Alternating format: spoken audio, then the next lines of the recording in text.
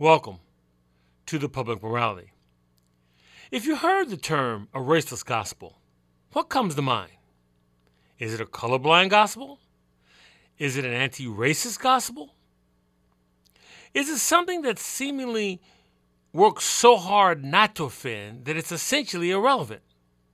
My guess, the Reverend Starlette Thomas, would most likely reject all the aforementioned possibilities. I was so captured by the initiative that I wanted to have Reverend Thomas on the Public Morality. She is director and podcast host of the Raceless Gospel Initiative, and it is my honor to be in conversation with her today. Reverend Starlette Thomas, welcome to the Public Morality. Thank you so much for having me. I want to begin our conversation by having you define what you mean by a raceless gospel. Such a good question. I get it all the time. So I usually define the raceless gospel by what it is not. So it is not a colorblind vision.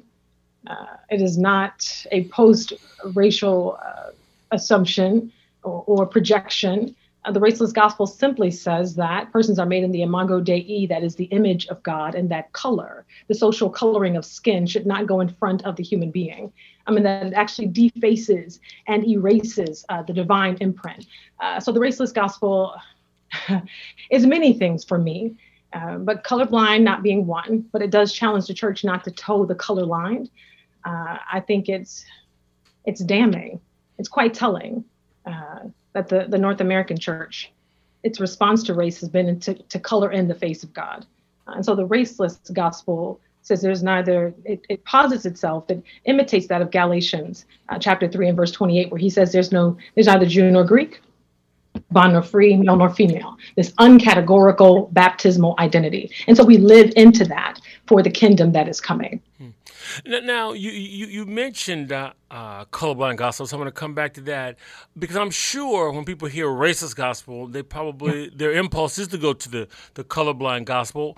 How is that? How is that different? I'm sure somebody's asking, how is that different? What is the colorblind gospel then, if you would? This is not a colorblind gospel. It is to see race as it is. There are no physically colored beige, brown, black, red, yellow, and white people. Race is a socio-political construct. It's an Enlightenment theory. It's hundreds of years old. And I want to lean into the identity that is eternal. I want the one that is God-breathed, not the word that someone else made flesh, not the identity of a human being. So this is not about color blindness. This is not about us and them. This is about all of us coming together and seeing race for what it is. So for me, race is the problem, not us. So would a raceless gospel ignore some of the social-political things that are especially happening here in America that makes race so prominent? I mean, how do you deal with those? Do you ignore race? Absolutely. Good question. So over here, we dream and we make demands. We prophesy and we protest. King had a dream, but he also marched. So we do not deny that there's police brutality or racism or stereotyping. We just reject the premise that you don't get to treat me a particular way because of race. No, you're treating me that way because of you. Race is the fall. It's the pawn. It's the bait and switch. It has nothing to do with that. If it were not race, it would be something else. So no, the struggle is real. We march over here. We protest over here. Now, you identified on social media as a race abolitionist. Define that term, please. Yes, sir. So I come in the spirit of Harriet Tubman. So I see a vision somewhere else. And if persons don't want to go with me, that is fine, but I can't deny what I've seen. So it is my job, it is my duty to deconstruct race and then to demolish it, to erase it. It is a color-coded caste system. It's really not that deep. I want to go back to Africa. I want to be, I say it this way, I am not Black the way that Kunta Kinte is not Toby. Okay. I want to go back. I want my mother tongue. Now, one of the reasons I really wanted to have you on the broadcast, so much of the American narrative is tied to this social construct of race. And so how does a raceless gospel exist in a paradigm so dependent throughout its history on this social construct of race? Yeah. So you're absolutely right. It is foundational to American history and identity, and it's an assimilation narrative. And so for me as a Christian, and I'm a Christian believer, that's how I identify, if Christians are called to turn the world upside down, then what else am I supposed to be doing? It is not my goal to enable and empower the status quo. I'm supposed to upset these categories. And I feel very strongly that I'm not a categorical human being, that I don't fit into a box, and that you can't simply color me in. So I see this as a practice of discipleship. I'm supposed to make a mess. I'm supposed to kick up dust. I'm supposed to cause a ruckus. I'm supposed to go in the opposite direction if I'm following Jesus, because he doesn't follow Caesar. And I'm going to switch that out a little bit. In the Western Christian theological tradition, for a number of reasons, historically, there's been this racial undertone. The portrayals, paintings of Michelangelo and Da Vinci, probably the best known. And prior to that, you had the spread of the Roman Empire, which did much more for the spread of Christianity. I'm using that in quotations than anything the Apostle Paul did. So is it fair to say then that you are, in fact, cutting against the grain of a narrative that's actually several thousand years old? It's not several thousand. So race as we see it, it was invented during the Enlightenment period. Whiteness as an identity came alongside the immigrants who became white at Ellis Island. It's not eternal. Frank M. Snowden has a book called Before Color Prejudice, and he studies race and antiquity. So race is not eternal. Race is not ongoing. Race is about 400 years old. That's a part of the myth. Race goes back into history and colors things. But it's not possible for race to be eternal. It would suggest that race is a part of the Trinity. I also ask people how high up you have to climb to color in the face of God. How is that possible?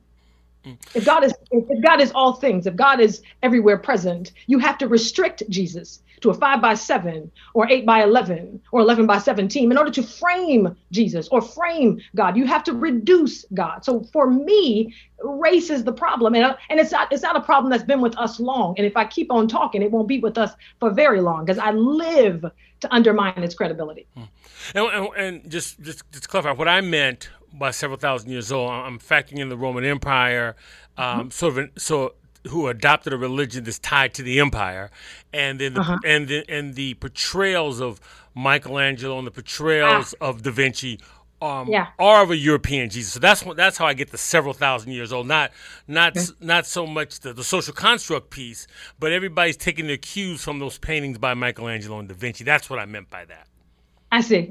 And that does matter. This bait and switch they're doing, it's not new. The church is unapologetically, but they should be ashamed of the ways in which they line up with Caesar. It continues to astound me how far away from Jesus the church continues faithfully to walk away from Jesus. It just astounds me. I'm speaking with the Reverend Starlette Thomas, director of the Raceless Gospel Initiative.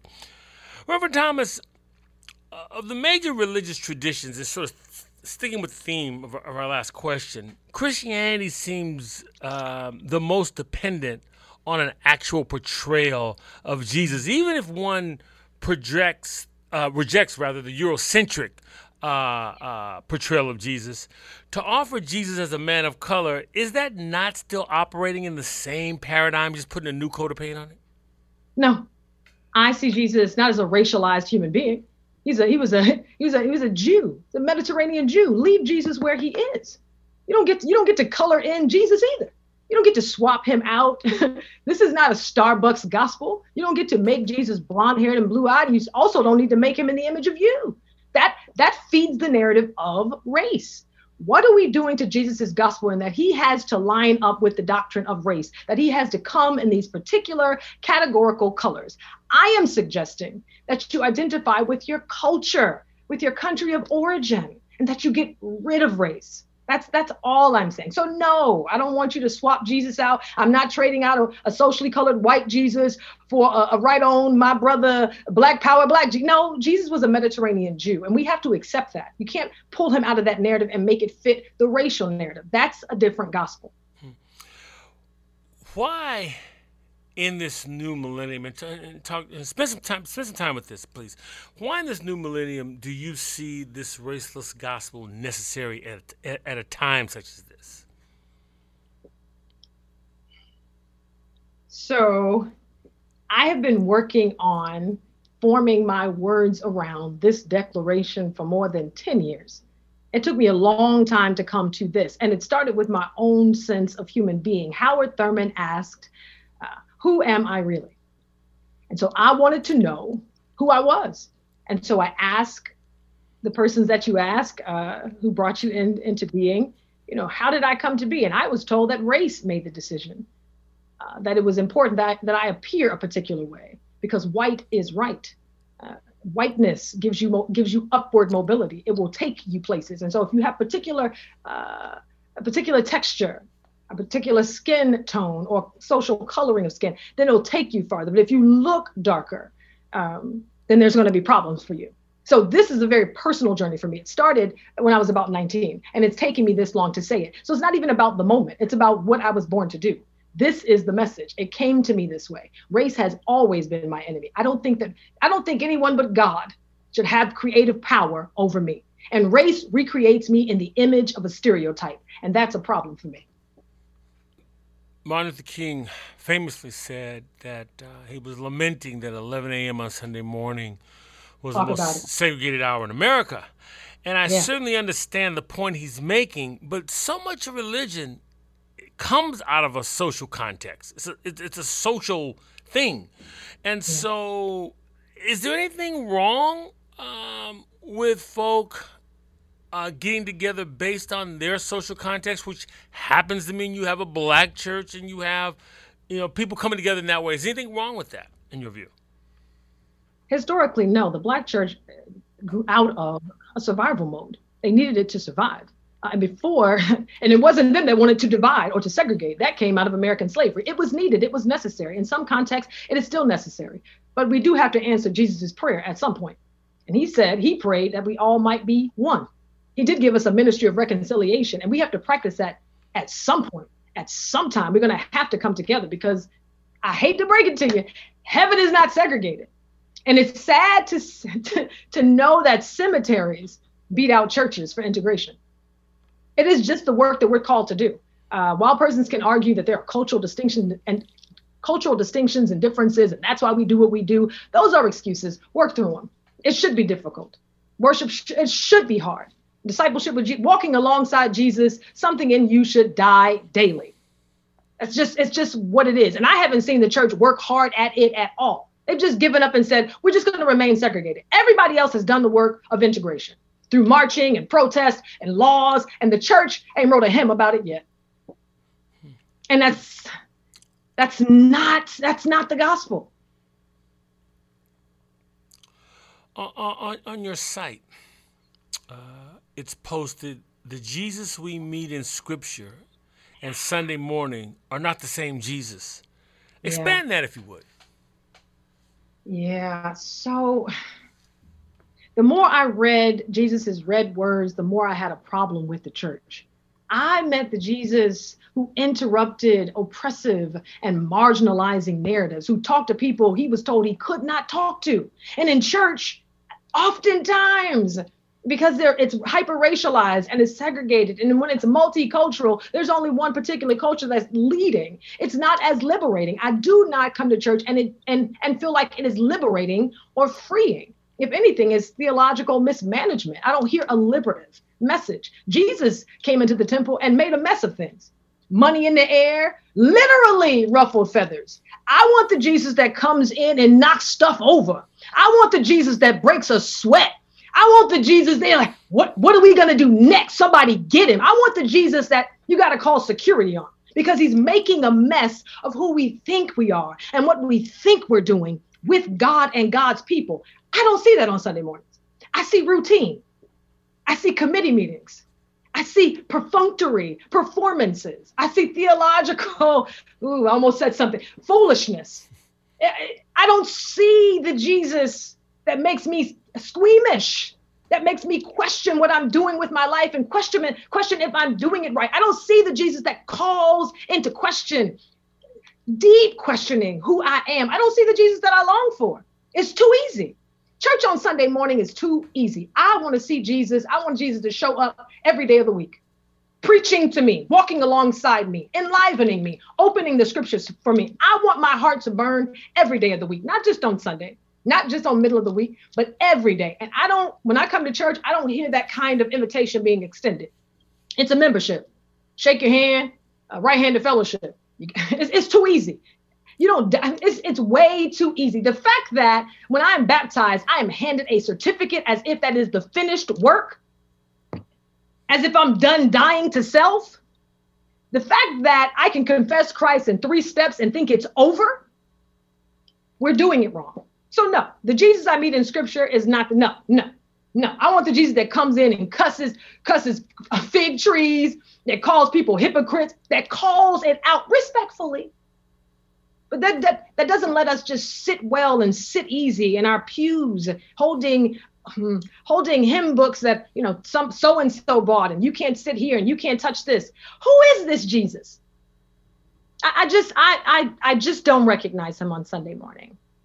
Yeah, So you ask a good question. I have a lot of issues with that Jesus. If this initiative is designed, and I'm using some of your words from your site, to empower Christian believers, leaders, and thinkers to think about the social political construct of race. I mean, and the myriad injustices. I mean, when I read that, I'm like, okay, now that's a lot of work right there. Yeah. Now, when you throw in the added layer of an authentic theology, take a moment, if you would, and explain to our listeners what that could look like in practice. Man. So it's definitely hard work. It's definitely difficult. That's why I give you the conditional speak of could look. It's hard. It's rich work. How it could look, man, wouldn't that be the dream? Wouldn't that be a thing of beauty? It would look like a just society. It would look like women walking down the street without being harassed, catcalled. It would look like George Floyd breathing. Yeah, I was going to say, I was about to ask you, what would it look like to Breonna Taylor? I was about to ask you. It would look like a good night's sleep for her. See, yeah, it looks like a lot of justice, a lot of balance, a lot of reparations. For me, it is very justice oriented. There's a lot of writing of history. It is letting people fully belong and be as human beings. And I use African Americans because we are marginalized and oppressed. But I can say the same thing for the Asian community and for migrants who are trying to cross the border, who are called aliens, which is the strangest of things. It looks like a warm welcome. It looks like a home for everybody. It looks like an embrace and not a fence. It looks like my body no longer being a boundary. It looks like me open, welcoming of all who would come to me, just like Jesus. And that's what the church is supposed to be doing. It looks like nobody being strange to me or a stranger. It looks like me crossing to the other side of the road and tending to my neighbor's needs. It looks like Jesus. It looks like the gospel lived out. If we could only live it out. It seems, especially, I'm using a broad stroke here, especially in the last half of the 20th century, and even probably even closer than that, there was a redefinition of Christian theological discourse emanating from a number of groups that have been historically fall into historical marginalized categories. And I'm thinking specifically, you had Black liberation theology, you had Latin American liberation theology, you had feminist theology, womanist theology. What these seem to have in common was they were looking through an acute sociological lens and with a theological critique. How is a raceless gospel different in that context? Because I'm pointing to the end of the thing. And let me just say, I needed all of those. All of those are pushes for liberation. You need all of that. This is all a process toward liberation. So I'm pointing to the end of the thing, to the end goal, that there is a kingdom coming. And that if we don't see white supremacy as a theological problem, if we don't root that thing out, if Christians don't start giving up this white privilege, air quotes, then we're going to be in a lot of trouble. So mine is more of a prophetic repent, you hypocrites. So that's all there is. It is consistently to say that you need to believe and behave a particular way because the first shall be last and the last shall be first. And y'all better switch this up quickly. It's for everybody. that we all have work to do. But I needed all of those liberating works. I needed all their words to get me to this point. But there's I want to say it's more than what we've seen. And somebody's got to imagine it. Somebody's got to dream it. Somebody has to act it out. Somebody has to say, this is not right. And we're supposed to be behaving this way. So it's pointing us to a different way of being. There's a baptismal identity that we have not lived into. You raised something in your last answer. I think that's really important. I just want to have you expand on it, because you talked about you needing all those theologies, and in my perspective, it seems like too often, and I'm not saying that say James Cone, the author of Black Liberation Theology, I'm not saying that James Cone said this, but there seems, in my view, to be I'm a disciple of Black liberation theology, therefore Latin American liberation theology, Gustavo Gutierrez, we got them to talk about. Queer theology, we have them to talk about. Feminist theology, we have them to talk about. I can't get anything from womanist theology because I'm a disciple of Black liberation theology. And I hear you saying that all of those have a truth, and you are pulling some of your truth out of their truth. Am I getting? Yeah. Yes, because we're all trying to get free. We are all striving. We're all pushing against a narrative that is trying to oppress us. So your oppression is my oppression. If you're not free, neither am I. I can't divide up or give a hierarchy of oppressions. I think Bell Hooks talks about that. It's just impossible. I need to listen to them. I need to hear their stories. Whether or not I agree is not the point. I need to know their stories so that I can, even if I disagree with something, so I can ask better questions and get fuller and richer answers. But you got to listen to everybody, because everybody's being picked on. We can't just single ourselves out and say, well, this one is doing that. Well, this one is experiencing the same thing. And once we hear all those different stories, we can identify a common enemy. And sometimes it's patriarchy. Sometimes it's race. Sometimes it's white supremacy. But there are common enemies and themes throughout them all. So I would say listen to them all. We're going to free everybody. On that note, and given some of the work, and I obviously had the advantage of preparing for this, I got a chance to read and listen to some of your podcasts. But when people hear Raceless Gospel, what is some of the pushback you get, or what are some of the assumptions that are laid on your work before you even open your mouth? It is typically, are you saying that we should be colorblind? That is entirely too easy. I want you to see race as it is. I want you to name it as it is. I don't want you to not see people. I want you to see them being stereotyped based on how they look. I want you to see all of that and feel all of that. So typically it is, oh, you're asking us to be colorblind. No. And this is also not a diversity training, because the world has always been diverse. Nobody needs diversity training unless your circle is not diverse. I'm not calling anybody out. It's also not, because I typically get that, oh, you're talking about a post-racialism. We can't put race behind us. We have so much work to do. Race comes up in every conversation. Race gets in front of us and our human being. We have to deconstruct all of that. This is going to take some time, but there's a different way to look at it. We have a goal in mind. Racelessness. This is not new. Zora Neale Hurston said, I feel most colored when thrown up against a sharp white background. There's also this book called the Autobiography of an Ex-Colored Man. This is not new. This is old work that's coming back around again with the hopes that someone will hear it this time. That's all it is. I want to pull again from your writing on your site. I love this quote, and I want to have you expand on it. More and more, I'm hearing Christians ask in one way or another, who is this Jesus? Who is this Jesus who sits quietly while George Floyd is choked to death and Breonna Taylor is shot to death? Who saves people via pyramid scheme? Who comes in Democrat and Republican? Who endorses the inhospitable treatment of immigrants and storming the U.S. Capitol? They don't know where he came from, but they have no use for him, and they are throwing him out. They are deconstructing. Because much of what we have learned about Jesus has been added on, piled on, and we have told and heard the story about him. The floor is yours. Say more about that if you would. Lord. So, yeah, the Jesus I met before I went to Sunday school was white Jesus. He was white Jesus on a white Bible. and it was literally a white Bible with a blonde-haired, blue-eyed Jesus on the cover of the Holy Bible. I have it too. I should bring it out. But the Jesus I was introduced to was white. The Christianity that I was introduced to, I was told it was the white man's religion.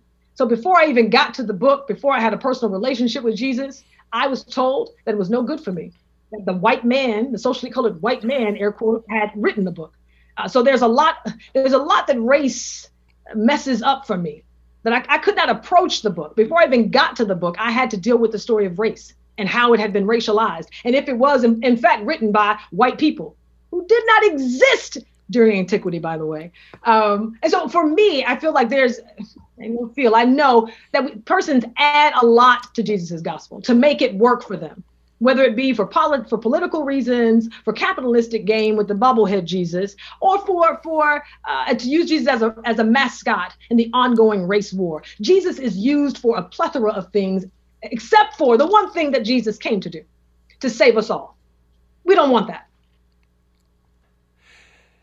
In the midst of the social upheaval that has marred, in my view, certainly in terms of television coverage, the last 2 decades, we also witnessed from some protest movements a rejection of what they viewed was the antiquated methods that resembled the civil rights movement of, say, the 1950s and 60s.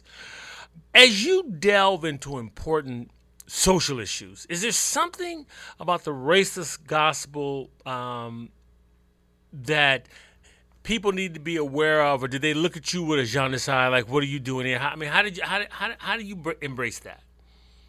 How do I embrace? Well, just people are. I'm seeing, my experience is that people are suspect when they see religion, theology coming. They immediately go to what they thought the civil rights movement was. And sometimes that's not even an accurate portrayal of what it was. And so I could see you in the 21st century getting some pushback. And that's what I'm asking you to speak on. So for me, last summer was a difficult summer for many of us. And we decided to take to the streets and protest. And I was clergy, but I didn't identify as such. I didn't come out and march in my robe. I got down on my knees when we needed to pray and to sing. And we sang some of those protest songs. But I didn't feel like I needed to boast about it or to say I'm doing this in Jesus' name. Jesus didn't do that. And honestly, quite frankly, the clergy that I did see did come in robes. And they stood in front of St. John's and took pictures and made statements and left. They did not march with us. They were not with us when we almost got arrested, and some of us did, when we were being harassed and targeted and pushed and followed and chased. And so there's something to be said for that their only reference is the civil rights movement. That would suggest that the church has not been relevant for a couple of generations now. If the last major event that the church has participated in and that they can reference is the civil rights movement, doesn't that say something about the Black church itself? That doesn't make me feel bad at all. It should make the church feel bad. But I know where I was, and I had no concern for persons' religious convictions. I came there in the name of love, in the name of God. I didn't feel the need to proselytize. I didn't feel the need to meet at a church. You go where the hurt is, you go where the struggle is, and you stay there until it stops. That's it. I don't need, and you can organize anywhere. For me, calling the names of those who've been murdered by police brutality. They became my cloud of witnesses. That was my litany. That was my prayer list. When we sang "Ain't Gonna Let Nobody Turn Me Around," that was my hymn for the morning. And when they would give us pep talks and give us speeches right before we go out to protest, that was my sermon. Laying in the middle of the street, prostrate, imitating the last position of George Floyd. I've never felt closer to God, to the suffering Christ, than putting my face on the pavement to be close to where he was. So for me, there is no, go where you're supposed to go and be with the people who need you most. That is the gospel. Photo ops and titles and fancy speakers and podiums. We don't need that. Just show up. Just show up. You gave credit to the church during the civil rights movement, and I would say that I know in Birmingham there were 500 Black churches in 1963 in Birmingham and surrounding areas. it was actually less than 20 that actually participated in the Birmingham campaign. So if you really, so it really isn't even Call them out. Even that history is not a long one, if you would. Call them out. I wasn't gonna say it. I'm already picking enough fights today. We're gonna let you have that one. I didn't say it, listeners. I didn't do it. But statistically, he's absolutely right. All the people that they march with King, you better ask him to pull out some photos because people are lying. Everybody didn't march with King. People didn't even like King. Yeah. They couldn't stand him. They talked about him. Now he's great. Now they want to be associated with him. Now they quote him. But he couldn't get people to come out and protest. No, we're going to stand here and have church. We're going to pray about it. Jesus is coming back. No, get out and work. Get out and fight for it. Frederick Douglass said he prayed for freedom, and it wasn't answered until he ran with his feet. And so I believe it's both and. Preach, prophesy, and then protest to get the answers. Well, to your point about Martin, we forget that he died for sanitation workers. Yes, he did. I think that's called the least of these. Yes, sir. Yes, sir. Yeah. So right. I'm speaking, if we can call it speaking. We're about to, Michael. We're about to pass the offering plate, aren't we? You know. It is a raceless gospel, so I look here. It's going to sound a little bit like preaching every once in a while. Speaking with the Reverend Starlette Thomas, the director of the Raceless Gospel Initiative. Reverend Thomas, you referenced this earlier. I want to come back to it, sort of said in passing. What does race mean for you as you see it defined by the North American church? So race is we say socio-political because it is a social arrangement. It's a social agreement. It's not a divine covenant. It has nothing to do with God or God's will. One author says, Charles W. Mills says it is it's a contract. He calls it a racial contract. He said it doesn't read we the people, but we the white people. So it's an agreement. That's what race is. It's an agreement to oppress, to hoard.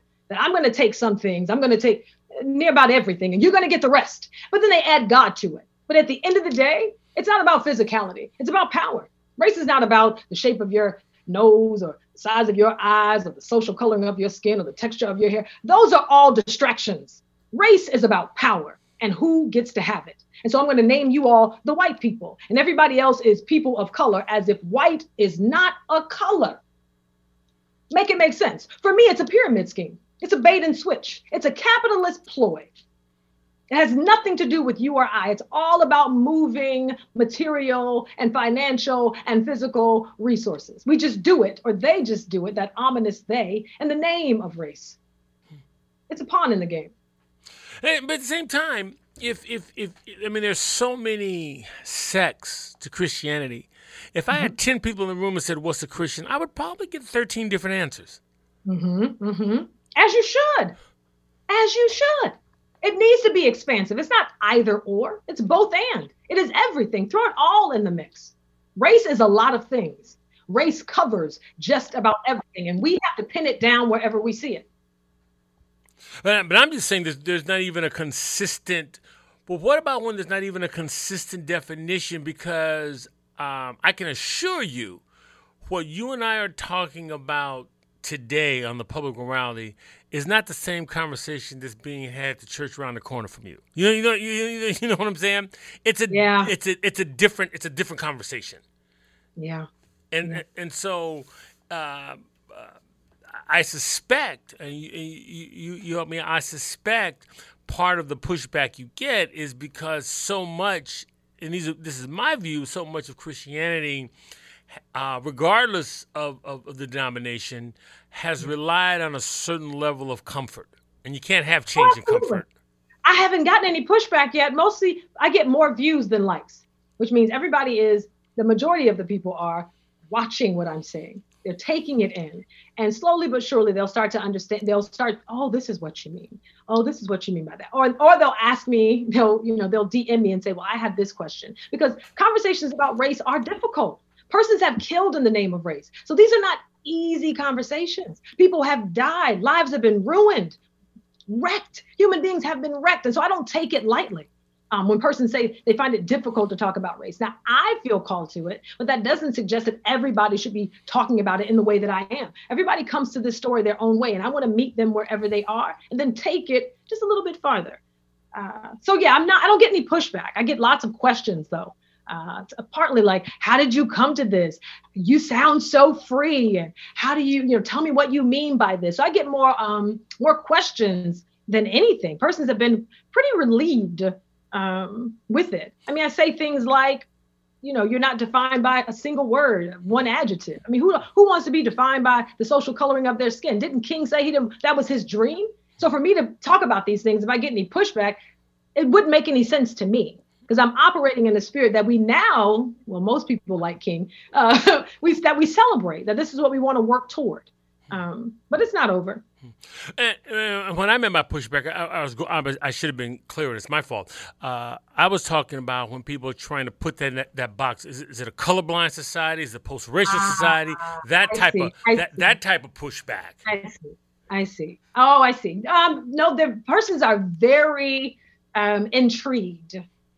I love my followers because they ask really good questions. They're very affirming. They share their stories, which again deepens my understanding of race, and then lets me know the ways in which I need to address race, to kind of deconstruct it and tear down that barrier, and then offer some balm for the woundings that race causes. Race has hurt us physically, mentally, emotionally, and spiritually. We have a lot of work to do. And so I would welcome anybody, even if you disagree, to still walk along with me and let's continue this conversation and tell me how you feel about it, because that's only going to help me. I thoroughly enjoy conversations about race. I say all the time, I talk about race faithfully until you have absolutely no faith in race, that race is my enemy, not my sibling. So I don't have to welcome it to the table. I don't have to feel like I need to be kind to it. I need to be kind to my sibling, to this family of faith and this family of God that I've been baptized into. I want to get your thoughts on this, because you've talked about you've talked about the historical Jesus. You've talked about King, and what are your thoughts about that? It's profoundly an American. North American. I'll use your word, North American process. When you have people, in this one case Jesus, one case Martin Luther King, the first step in the process in order for them to be universally loved is they must be defanged. Your thoughts? You said defanged? Yeah, take the fangs out so they're harmless, so they're declawed. I mean, so they're passive, non-abrasive individuals. Because both persons you're talking about are radical revolutionaries. But I dare say, if you go into church, go to church on most Martin Luther King Sundays, and that person will just rock you to sleep. Oh yeah, don't invite me, because I'm gonna make a mess. They're gonna call a business meeting after me. I don't see the point of getting up and preaching if you don't make somebody upset. Jesus didn't come to spare your feelings. We don't have that kind of time. I was raised holiness Pentecostal, and some of those roots are still on me. They would say time is winding up. And so you need to say very clearly, very poignantly, what the gospel says. Love. Or you're not Christians. How about that? You hypocrites. Repent. You stole from African people. You kidnapped them. Nothing is going to go right with you until you right that wrong. My indigenous people, who you continue to dispossess. You think good is going to come of this? Repent. And if churches don't want to say it, don't have the I was going to say something. If churches don't want to say it, if pastors are afraid to say it, because some churches are very controlling in that way, invite me and I'll say it. You can always say, I don't know how she did that. I told her not to say that. That was crazy, wasn't it? And then you can wink and blink and high five me out in the parking lot. But no, it doesn't need to be defanged. No. How then can the North American church, I should say, find redemption?